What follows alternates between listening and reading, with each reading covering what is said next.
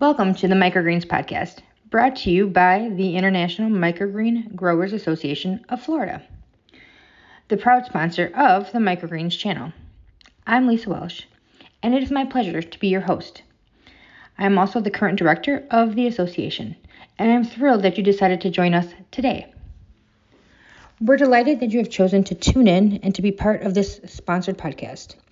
Throughout our episodes, we're going to aim to provide you with some valuable insight and information. We hope that you'll find it both enjoyable and educational. The IMGA Florida is dedicated to fostering a farm-driven cooperative that prioritizes health, wealth, education, and social change. By harnessing the full potential of our members' microgreen production, we strive to deliver innovative solutions that encompass the holistic value of this incredible industry. If you want to learn more about our association and the fantastic work that we do, please visit imgaflorida.org. There you're going to find a wealth of information and resources to enhance your understanding of microgreens. Thank you for joining us today, and we sincerely hope you relish this episode. Enjoy!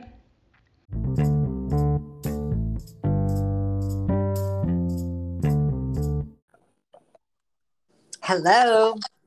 Hi. Hi. Yay, it worked. It did.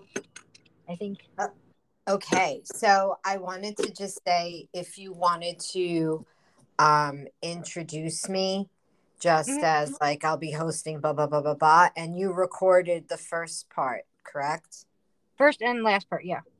Awesome. Okay, so we'll just trim the beginning of this and we'll start however you want to start whenever you're ready.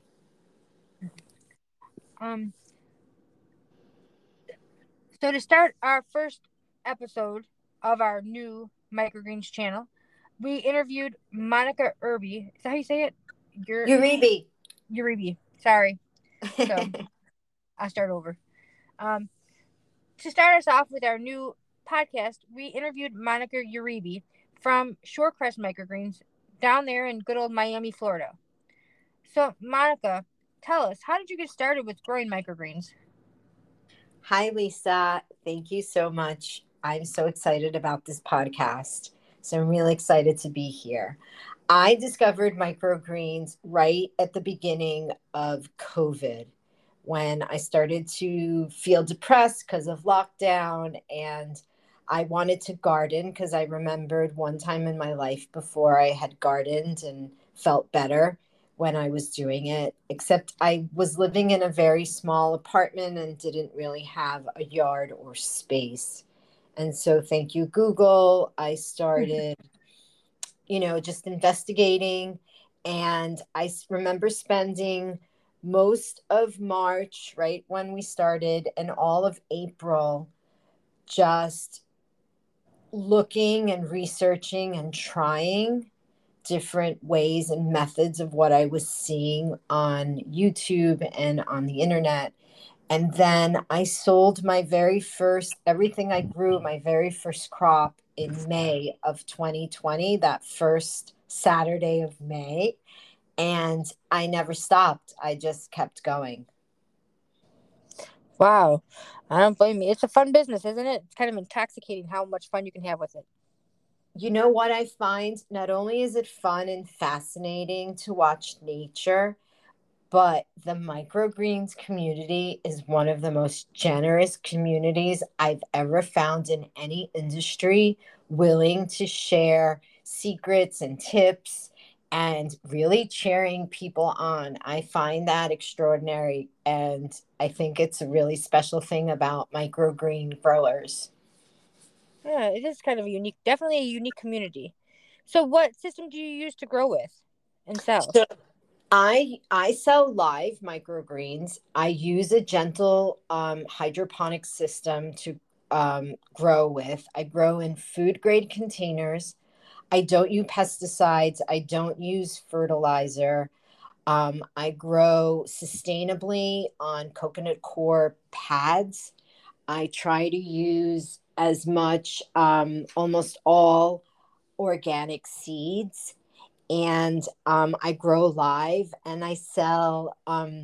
I use sound bowls. I play sound bowls for the seeds, and I really try to infuse my own good energy into the plants. Oh, that's kind of a nice, unique approach to it. I have not heard that one much before. I like sound bowls, but I have not heard anyone doing it with growing before. That's kind of cool. Well, I'm a yogi, so I just kind of, so it was just something that, and, a yogi, COVID, stuck in an apartment. You Let's do see what what you gotta crazy do. things.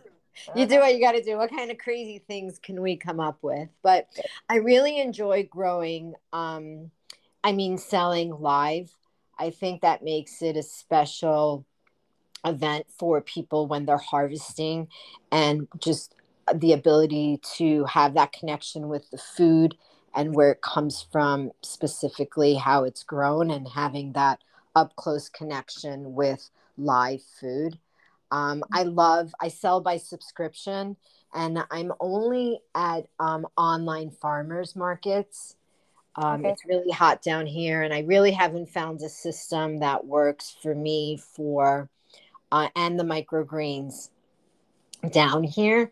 I feel like they don't travel well. They just, the presentation, or maybe I'm just lazy.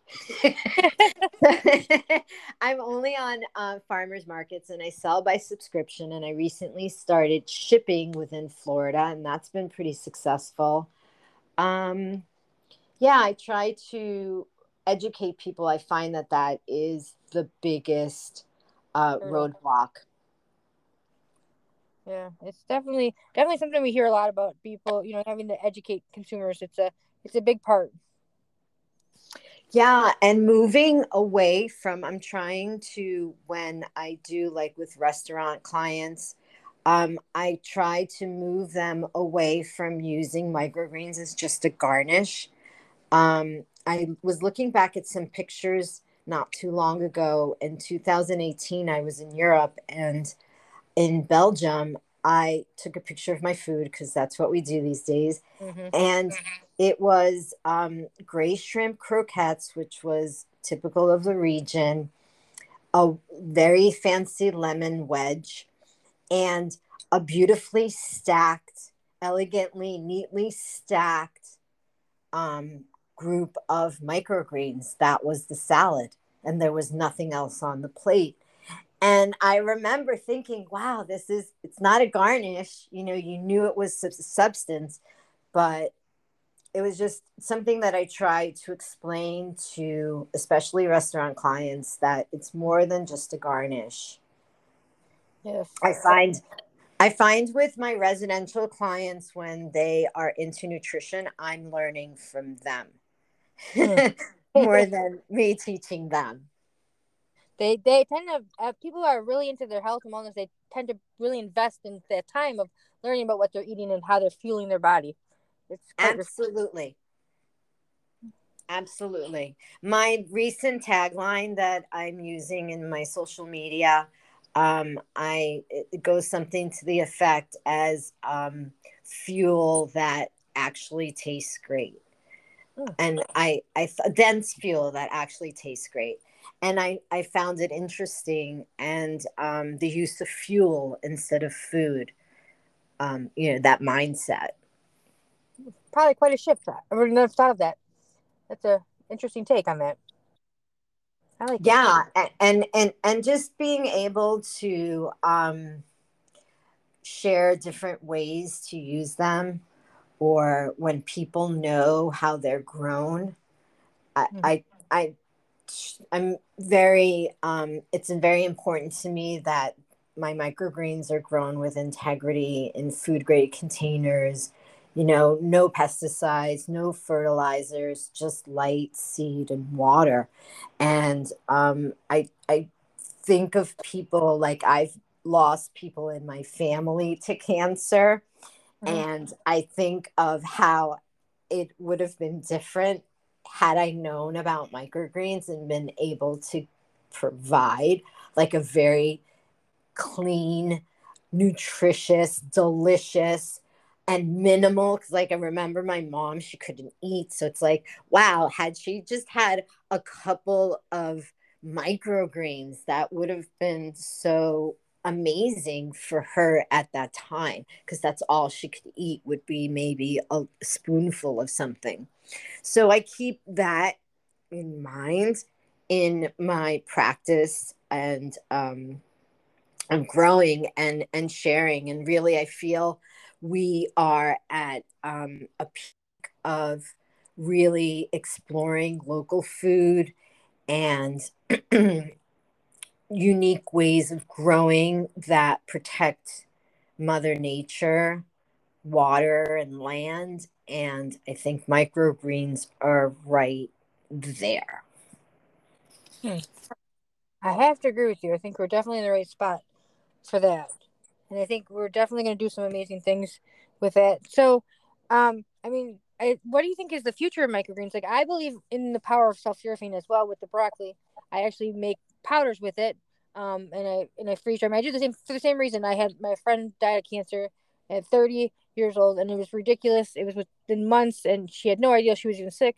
And it's just a shame that we don't realize that on this planet, densely grown all over the place, is food that can cure our bodies from many ailments.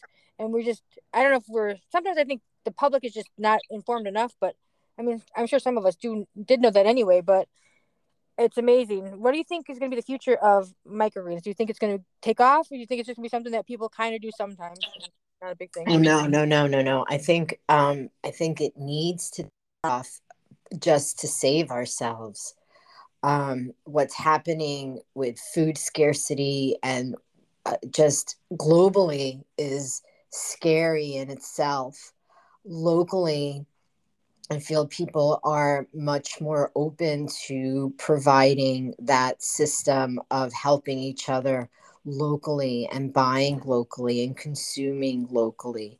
I hope that continues to happen. I hope people start to grow on for themselves. It's so easy. It's so much fun. It's educational. It's exciting. Um, in my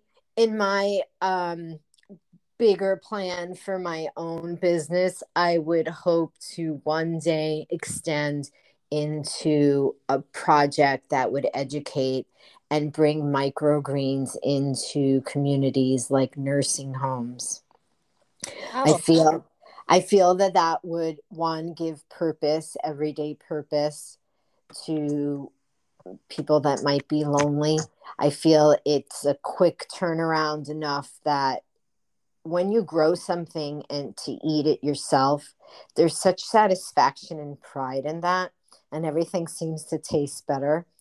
I know what gardening does for the soul, so that would be something that I would like to add to the microgreens world, or even bring it into food deserts to be able to have fresh greens. That's the problem with food scarcity. It's going to be fresh greens that will be the hardest to come by. hmm. So leading into what you think is going to be kind of a concern. So, do you think there's any other concerns with that maybe the association can help with as far as microgreens go in general? Um, I'm not really sure about concerns. I'm really excited that you're here. I certainly, when I found out about you, I joined right away. I thought it was necessary to come together as a community and not necessarily be bound by one microgreens guru type that's, fattening their pocket by bringing groups together. Right. I'm not hating on them, but I just don't feed into that. And something like the association, I think, is a wonderful place for us to come together and help, share the wealth of information that we have, about microgreens, not only with each other, but as a community. And this podcast for sure would be helpful to get other people interested, maybe not as a farmer, but you can certainly grow on your kitchen counter for your family or yourself. So I Exactly. think, I don't really have concerns. I just have like really good positive vibes about the future of microgreens and also the association. Well, that's awesome. We love optimism here. Now, the one thing everybody who knows